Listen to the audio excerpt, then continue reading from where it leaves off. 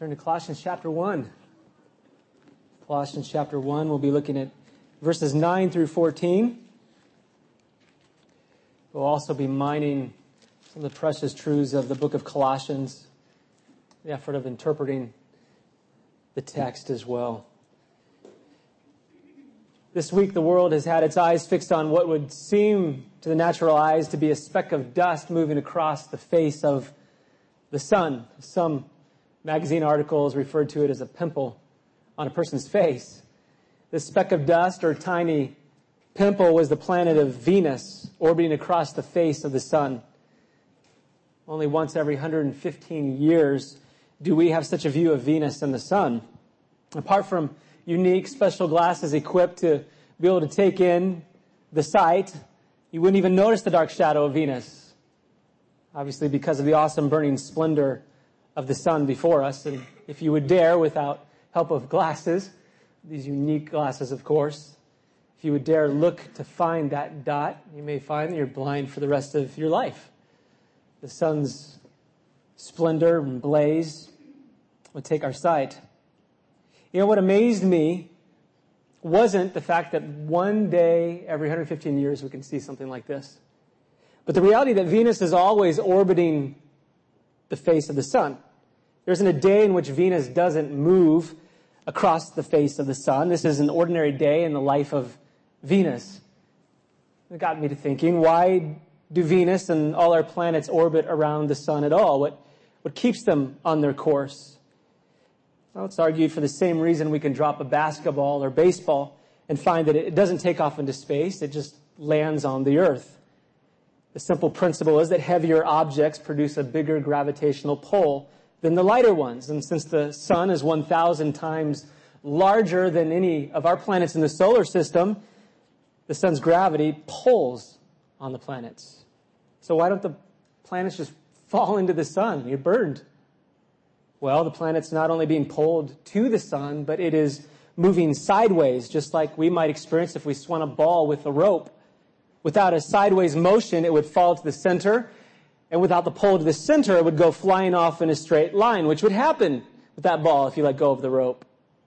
So what does this have to do with our studying Colossians?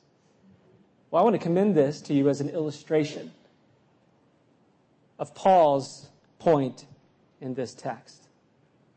While Paul does indeed communicate the greater glory of Jesus Christ in verse 16, that everything's been created by him and for him, he makes a connection in our text with the Christian's walk and the pull from the gravity and weight and glory of the Son, S-O-N, of Jesus Christ.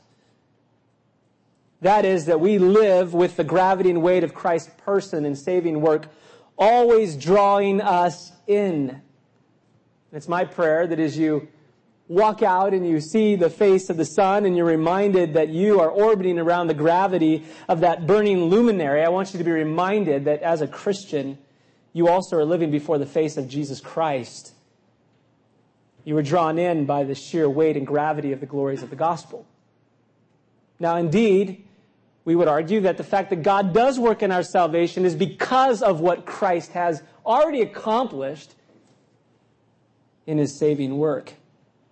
But Paul makes the connection that God grants a sanctifying power through the proclamation of this gospel, or being filled with the knowledge of his will. In Paul's terms, look at Colossians 2, 6 through 7. Colossians 2, 6 through 7. He says this, "Therefore, as you received Christ Jesus the Lord, so walk in him, rooted and built up in him and established in the faith, just as you were taught, abounding in thanksgiving." This is the positive summary. You've received Christ Jesus the Lord. So walk in him, being rooted and grounded in him. The gravity and weight of the promises of the gospel drawing us in, and so we walk. Paul, in Colossians 2, verses 16 through 23, we won't have time to mine this text, these texts before us, but I will summarize them. Paul warns what happens when we forget the promises of the gospel, when we replace the message of the gospel with human wisdom, human philosophy, and human teaching. He says in verse 23 of chapter 2 that this human wisdom has no value in stopping the indulgence of the flesh, has no power over the flesh. So a human message has no power, but nor does the human work or human effort. Paul deals with threats of do not handle, do not taste, do not touch. We would call that legalism. Threats. The list. If I don't do this, then that'll keep me from my fleshly passions that are destroying me. That has no power. Or to separate ourselves from what we perceive as the problem. Maybe that object is the problem. Asceticism. That's the answer.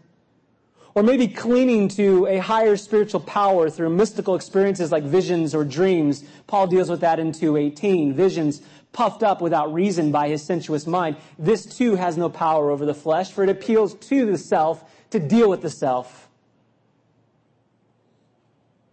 Colossians 1:19 tells us that the growth that we need is a growth that has to come from God, because the fullness of God is pleased to dwell in Jesus Christ.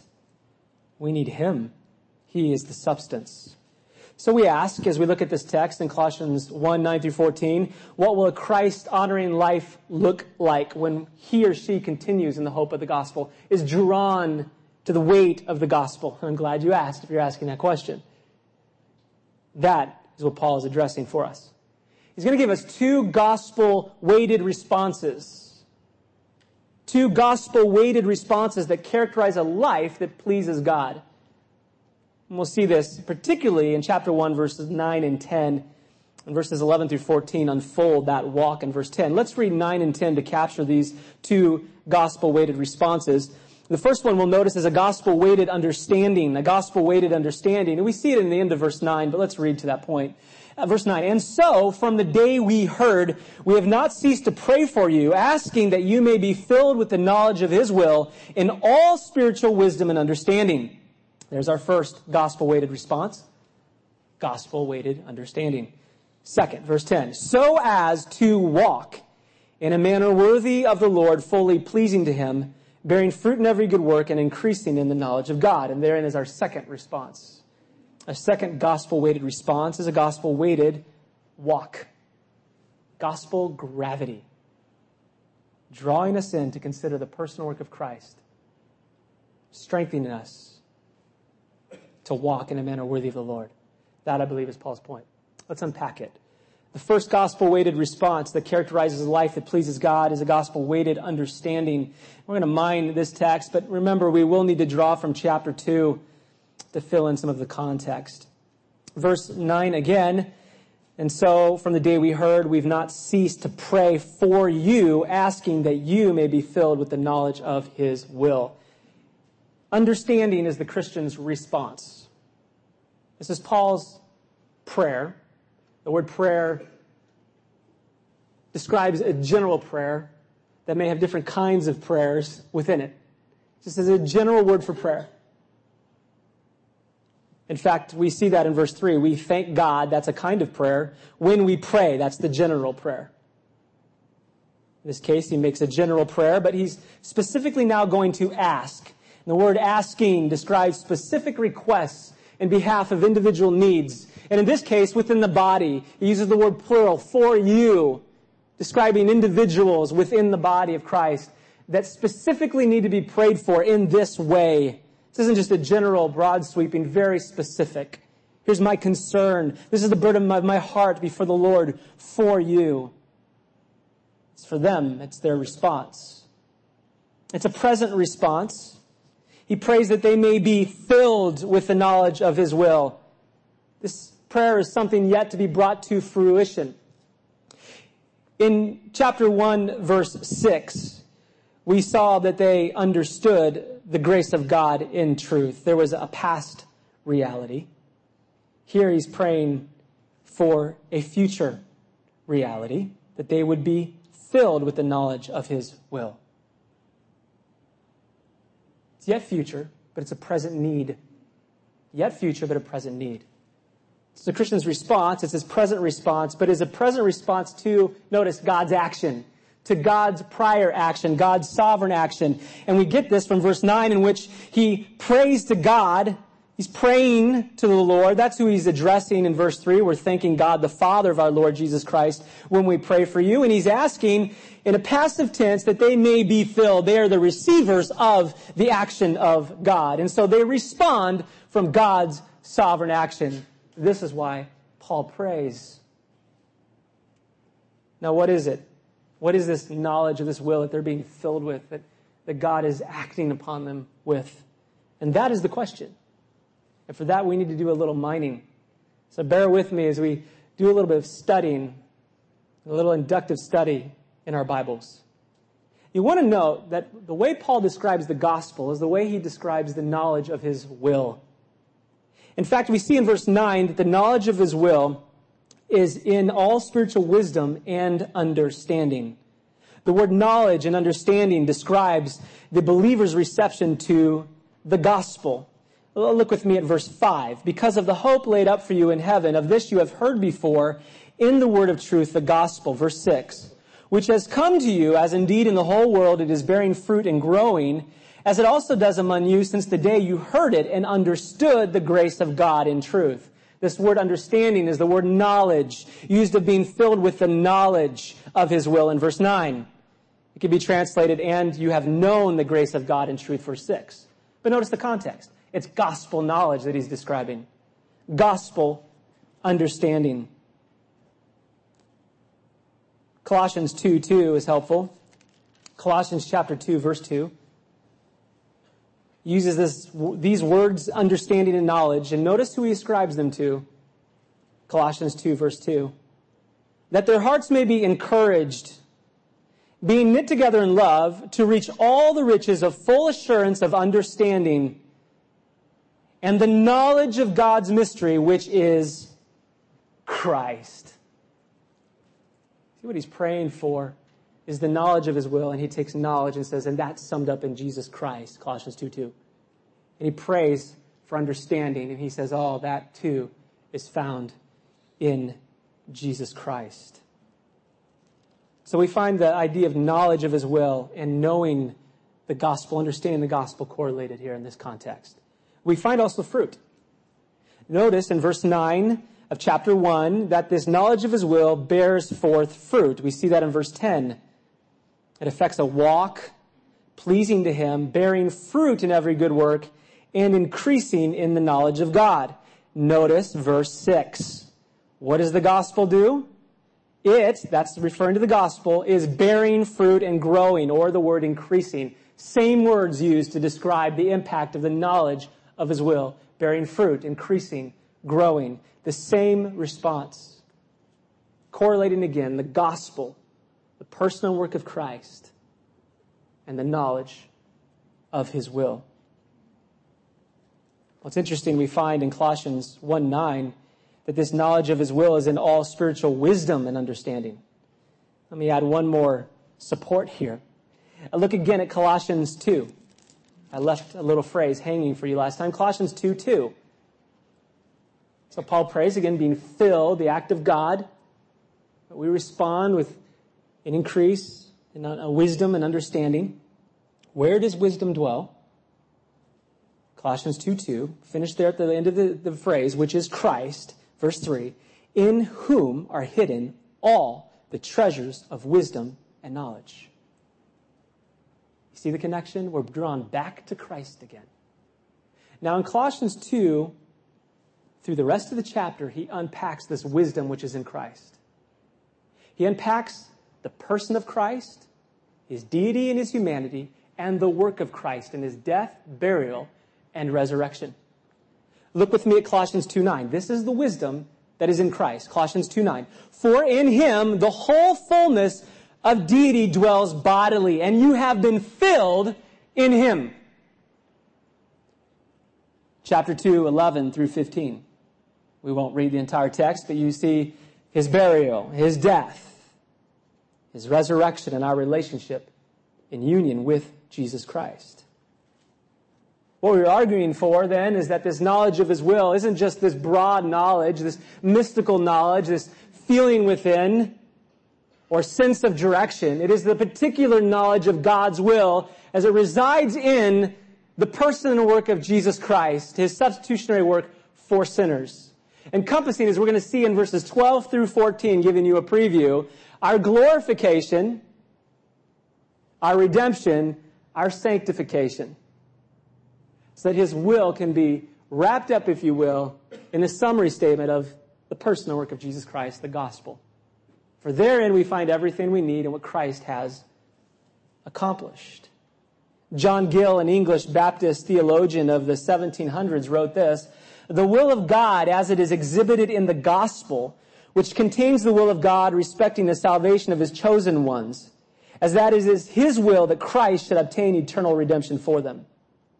Now, the apostle does not pray that they might have a knowledge of this will of God, for some knowledge they had already. They had heard of the hope laid up in heaven in the truth of the word of the gospel. And therefore what he asked for is that they might be filled with the knowledge of it. It was not full and complete, that they might have a larger measure of it, and such a fullness of it as they were capable of. I remember a couple of trips to India, driving through Pune and seeing these water trucks carrying water in their tanks. It didn't take long to notice that they were leaking. And they were losing a lot of water on the road. Cracked water tanks. How are they able to transport all that water to the well that they were going to fill with cracked water tanks? Beloved, I think of you and I as we're called to be filled with the knowledge of His will and the overwhelming reality that how can my finite mind, my finite strength ever contain the fullness of the wealth of God? How could I? But we find that Paul is underlining that this fullness is found in Jesus Christ. And we come to Him as if to tap that faucet, behind that faucet, the overwhelming infinite glory of Jesus Christ's person and work. And we come in and we take a cup and we fill it up and are replenished in our souls and motivated to continue to press on in our walk. That, I believe, is what Paul is getting at. We draw great comfort knowing that it all resides in Jesus Christ. We can then pray for one another, that God would fill us up with the knowledge of His will, would impress us with Christ, that He would press those realities deep down into our hearts, that we would examine the glories of the gospel like you would examine your loved one's diamond ring, moving it underneath the light. And so we begin to look and admire at the gospel as we are filled with the knowledge of His will and all spiritual wisdom and understanding. You say, what might that look like? Well, when our souls feel the burden of guilt, and we consider that eternal condemnation that our guilt deserved, we run right away to meditate upon the deity of Christ. We meditate on His eternal power exerted through His work of redemption to save from eternal wrath. We consider His eternal redemption to satisfy the eternal justice of God, and we find great hope and encouragement. When our soul feels the weight of trial and suffering, and we are perplexed by the frailty of life, we run right away to the promises of the gospel, and we consider the resurrection life of Christ, that He has been raised in power, and that resurrection power has been granted to us in Him, so that we will never face eternal corruption and eternal death. When our souls feel the failure of misplaced expectations, misplaced earthly rewards that our hearts find hope in, and they fail us, and they bring us to its bitter end, we draw from Christ the sweet promise that He is our portion and an eternal inheritance. When our souls feel the failure of a spouse, we look to the covenant salvation secured by Christ, in which we are wed to Him through the new covenant, never to be cast away, but to be eternally embraced in the grasp of the beloved Jesus Christ.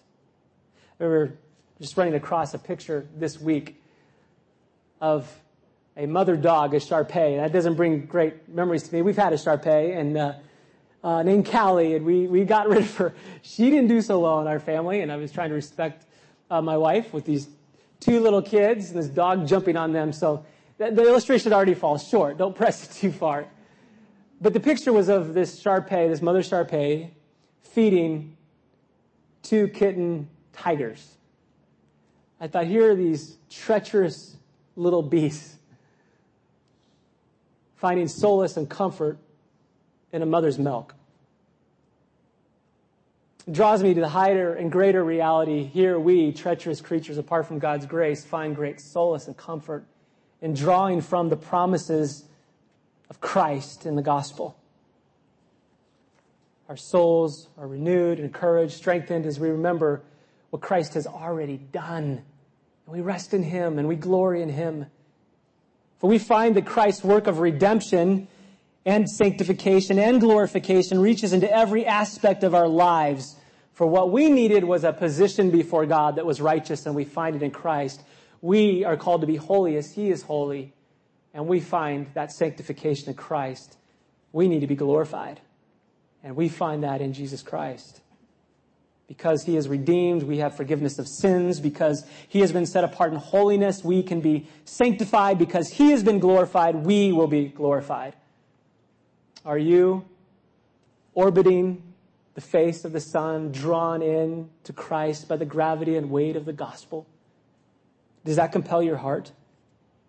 Maybe I should ask for a moment and address those of you who have not heard and understood the gospel. Maybe the gospel to you is trying to do good to outweigh your bad deeds.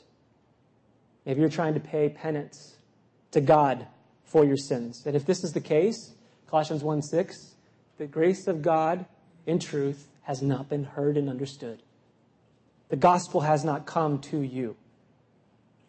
And we would commend to you the will of God in the personal work of Jesus Christ. That you would declare your self-righteousness as rubbish before God and receive by faith God's righteousness in Jesus Christ. That you would deny your penalty-paying efforts to satisfy God for your guilt and turn by faith to trust in Christ for the payment of your sin, to satisfy God's justice. This is where it begins, is in Christ Jesus. And believers, we would never want to run from the gravity and weight of the gospel. We keep running to it to be replenished. When we sin, when we fail, we reflect as we sing in that song what He is completing. He has completed, and we rejoice in Jesus Christ. That takes us to gospel weight number 2, a gospel weighted walk. A gospel gravity walk, verse 10.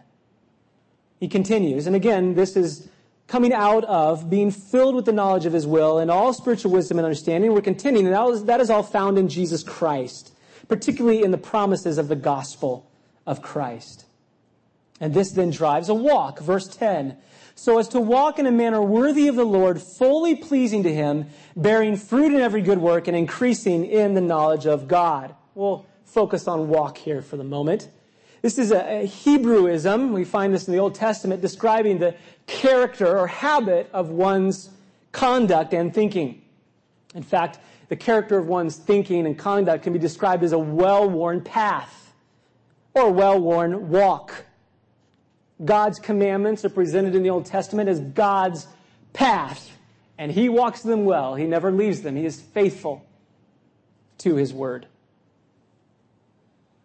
We walk after Him as we think after His word, as we obey His word. But notice the high calling. Notice how He describes this walk, the character of our lives.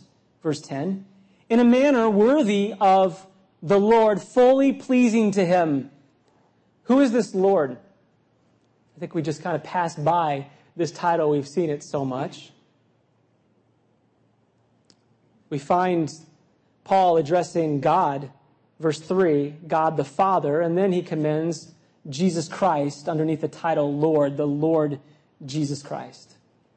I commend that this is the Lord that he's referring to, walking in a manner worthy of the Lord Jesus Christ. Of course, being filled with the promises of the gospel is going to affect our walk and relationship to the Lord Jesus Christ.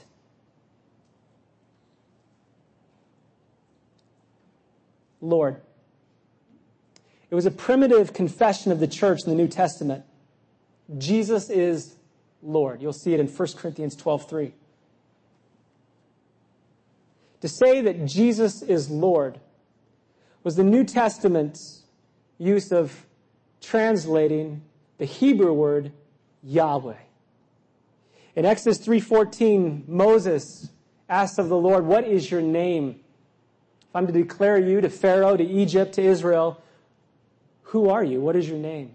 And God says, "I am that I am," using a verb of being, describing the eternality of God, that he is independent, self-definitional. He names himself. His meaning does not derive upon any creaturely thing, but derives from himself.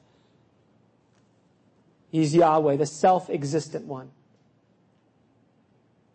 Throughout the New Testament, in cases of Peter, quoting from Isaiah 8:13 in his passage 1 Peter 3:14 through 15, he takes an Old Testament passage describing Yahweh and attributes the title Lord to Jesus Christ, translating Yahweh as Lord. Paul himself in Romans 14:8 through 11, you may need to get the audio to check back on this, but Romans 14:8 through 11, Paul describes Christ as the Lord and quotes from Isaiah 45:20 through 25, which attributes the promises to Yahweh. Simply stated, this Yahweh is the Son of God now come in the flesh. This is the Lord, the self-existent one. Now, do you get the height of this connection? He says, to walk in a manner worthy of Yahweh, Christ. Fully, do you get that? Fully, completely pleasing to him. The word all is used. All pleasing in every good work. All good work. And we stand back, and we rightly should, and we should be shaking a little bit going, how in the world could I ever meet that? The self-existent one, the independent one, the Lord, to walk in a manner worthy of him? But I fail. I'm unable to. And we draw great comfort from Colossians 2, 6, and 7, which we've looked at already. We'll look at it again. Colossians 2, 6, and 7. Therefore, as you receive Christ Jesus the Lord, Christ Jesus Yahweh, so walk in him, rooted, built up in him, established in the faith, just as you were taught, abounding in thanksgiving. Oh, there's the hope. That worthy walk has already been completed by Jesus Christ in his obedience, in his death, in his resurrection. And I have Christ. I've been united with him. I've received him. Therefore, I can walk in such a way to honor and reflect him, but not to earn his favor. I could never do such a thing. I never have the power to do that. Much less to be fully all-pleasing to him is found in union with Christ. Now, in a sneak peek, in verse 14, he's going to commend that union with Christ as the answer to giving thanks. We'll look at that in a little bit. Because God has already been pleased with us in union with the personal work of the Lord Jesus, we can walk in a manner worthy of the calling. And so we are reminded once again of living from the gravity and weight of the Son, drawn in to Christ, glorying in him, resting in him, filled with him. Now notice some features of this gospel gravity walk in verse 10. There are at least four features, four participles that underline a habitual response or habitual fruit in light of this worthy walk. The first one is bearing fruit in every good work. The second is increasing in the knowledge of God. The third is being strengthened. It too is a participle. We don't pick it up in the English, but it is there in the Greek. And the fourth is giving thanks. All describing this worthy walk. We'll describe the first feature of this gospel gravity walk as fruitful, bearing fruit in every good work. Now this fruitful, fruit bearing that's driven by the knowledge of his will has a qualitative character. Qualitative fruit. That is, that it apprehends the pleasure of God. We may miss that because we've already bypassed the phrase in verse 10. Fully pleasing to him, or literally unto his pleasure, bearing fruit in every good work. So the perspective of this fruit, this orientation of this fruit is driven by the pleasure of God and the pursuit of his pleasure. We may illustrate this relationship from a plant that leans towards its life giver to give life. It leans towards the sun, or the leaves reaching upward to gather the light and life of the sun in order to bear fruit. So we draw from the promises of the gospel as we're filled with the gospel. It affects our walk that's pleasing to him, pursuing his pleasure. And out of this pleasure, we bear fruit.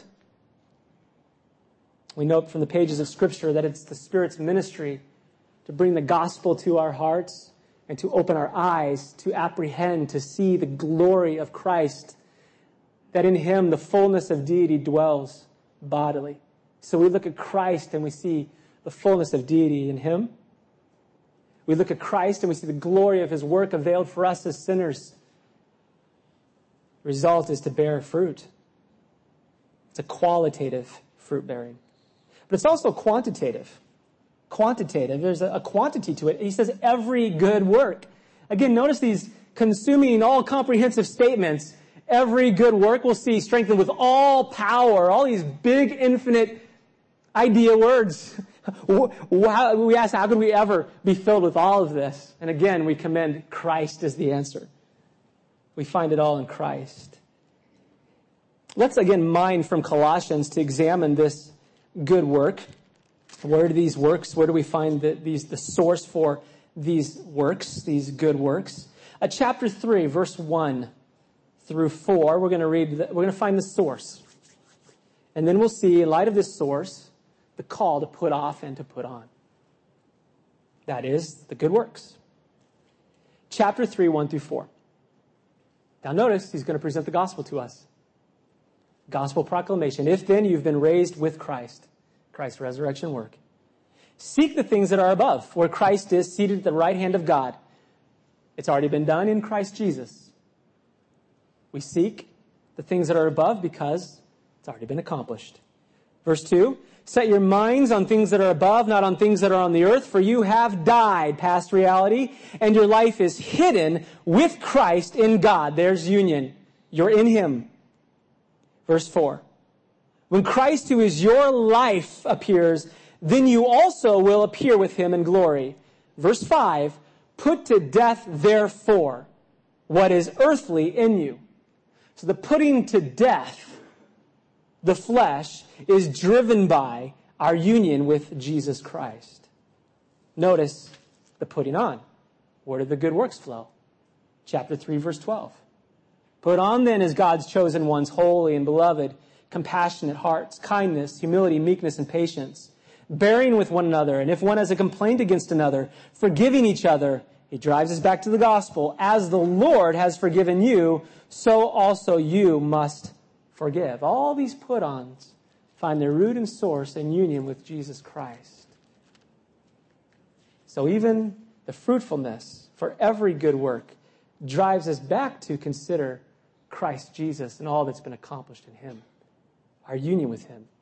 We live in light of the gravity of the gospel, the gravity of the Son. Now we've seen fruitful, a fruitful gospel gravity walk. How about knowledgeable? And this we can deal with very quickly. We've seen the idea of knowledge carried throughout the text. Look back with me at verse 10. Bearing fruit in every good work and increasing in the knowledge of God. Again, underlining the continual habit of growing. But what's interesting is that this growth comes out of the bearing fruit in every good work, which is rooted in being filled with the knowledge of his will. Think of our story problems, our mathematical story problems. What are they for? To help us take these mathematical principles and apply them so that we understand them and we connect the dots. God works in the same way. We hear these truths of Christ, and then we find comfort in them as they're applied to our life in fruit bearing, which brings an increase of understanding, an increase of knowledge. This gospel gravity walk then is fruitful, it is knowledgeable, it is also powerful. Look with me at verse 11. It is powerful. May you be strengthened with all power, according to his glorious might, for all endurance and patience with joy. Take note again that this is prayer, reflecting his prayer. It's passive, describing God's power and strength availed to the needs of the believer. But the same Greek word is used to describe this strength and power. English uses separate words, strength and power. The Greek word is dunamai, and it uses it twice. One is a participle. You could say strengthened with all strength, empowered with all power. Simply stated, the power required for our endurance is the power supplied. The power required is the power supplied. We see a quantity. It's a participle describing the continuous supply, the character of this power. And we see quality again. Notice, verse 11, may you be strengthened with all strength, with all power, according to, here's the quality, his glorious might. The word glory we get is doxa. Doxology from that, the study of glory. Glory is the manifestation or display of God's attributes. Alexander Maclaren said this, glory is the flashing brightness of the divine self-manifestation. The flashing brightness of the divine self-manifestation. In other words, the infinite fullness of God is on display in this power and might availed to us. But then we ask, how in the world could I ever contain or hold this infinite display of God's power? His infinite attributes are put on display. How could I ever contain them? Wouldn't that not like be taking a cup and trying to squeeze the oceans into a cup? Or take the universe and to squeeze it into a box? How could I ever? And then we're reminded of the promise of Colossians 2:9. Look there again with me. We've seen it already. Colossians 2:9 and 10. For in him the whole fullness of deity dwells bodily. Oh, it's in Christ. And you have been filled in him, who is the head of all rule and authority. And so, once again, we're drawn back to the gravity of the gospel in Christ. We're reminded of Christ Jesus, that our strength flows from him, from glorious considerations of God and the person and work of Jesus Christ. Now notice, what is its aim? What is its aim in verse 11? This glorious might. One commentator writes, it's a poor result of such a force. You know, think of this infinite glory, and its aim is my endurance and my patience. Maclaren, the author, writes, one of the highest uses of divine strength given to us is to make us able to meet the antagonism of evil without it shaking our souls. This power brings great joy as we consider the glory of God in Christ. It is a joy-filled endurance because we're met with the glory of God's might as we consider the weight of the gospel. We're impressed with the brilliant splendor of God. He satisfies our souls so that we desire to remain faithful, persevering, and patient. When my youngest was but 2 years old, we would play a game called flashlight tag. And we'd have to wait until the dark of night, especially in the summers. And Mom would be grieving that they'd go to bed so late. That's the way I'd have it. They all understood that. The person who was it had the flashlight. But I remember my 2-year-old, and I'm trying to safeguard the individual's name, my 2-year-old at the time would tremble and shake for fear because of the dark, and it is coming with the flashlight to get him. Well, I would say, you know what, you can hide with me. You can hide with me. Well, that trembling turned into ecstatic joy. You could literally feel him shaking with ecstatic joy. And when the person who was it would say, where are you? This little bud, with great confidence, would say, we're right here. That's not how the game is supposed to go. He has turned from trembling of fear of the dark to a trembling of confidence in Dad's presence. To even meet it with the flashlight. We find great comfort and confidence in the promises of God in Jesus Christ to strengthen and encourage us and bring great joy as we are overwhelmed with the display of his glory in the knowledge of his will in the gospel. There is a fourth feature. We've seen it's a fruitful gospel gravity walk, a knowledgeable, powerful. A fourth is thankful. It's our fourth participle that characterizes this knowledge-filled walk. We see this in verses 12 through 13. It's under the terms giving thanks. He continues, giving thanks to the Father who has qualified you to share in the inheritance of the saints in light. He has delivered us from the domain of darkness and transferred us to the kingdom of his beloved Son, in whom we have redemption, the forgiveness of sins. It should catch our attention that in verse 3, he said, the Father of our Lord Jesus Christ. We can understand that. First person, second person, the Trinity. What a relationship. But he has just said, verse 12, giving thanks to the Father. Our Father, we give thanks. How can we be described in relationship to God as our Father, implying that we are his children, when verse 14 says that the problem is we need the forgiveness of sins? And we're drawn back again to the gravity of the gospel. Each of these salvation realities in verses 12, 13, and 14 that bring about this giving of thanks merge into union with Christ in verse 14.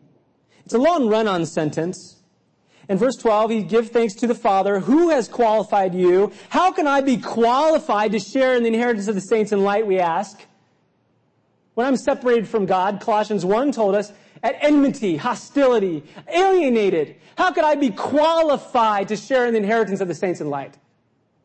I who am a beggar upon the heap of my own sin.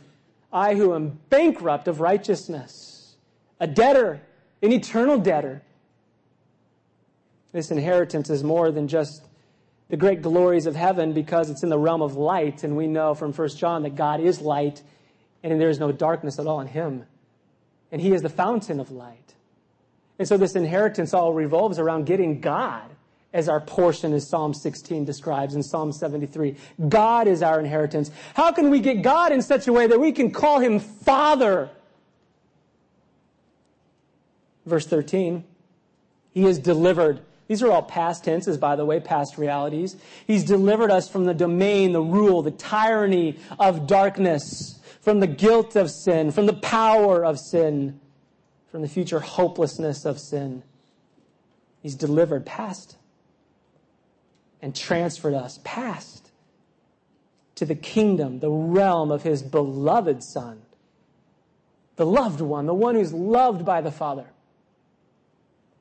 How can we be qualified, delivered, transferred in union with Christ? Verse 14.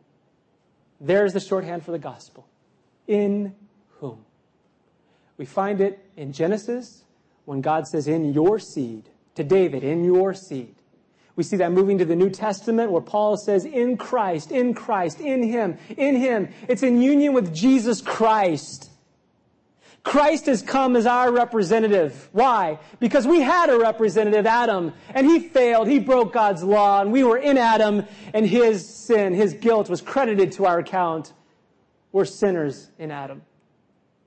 We needed another representative, a last Adam, a faithful representative, and he came in the fullness of time, and he accomplished redemption.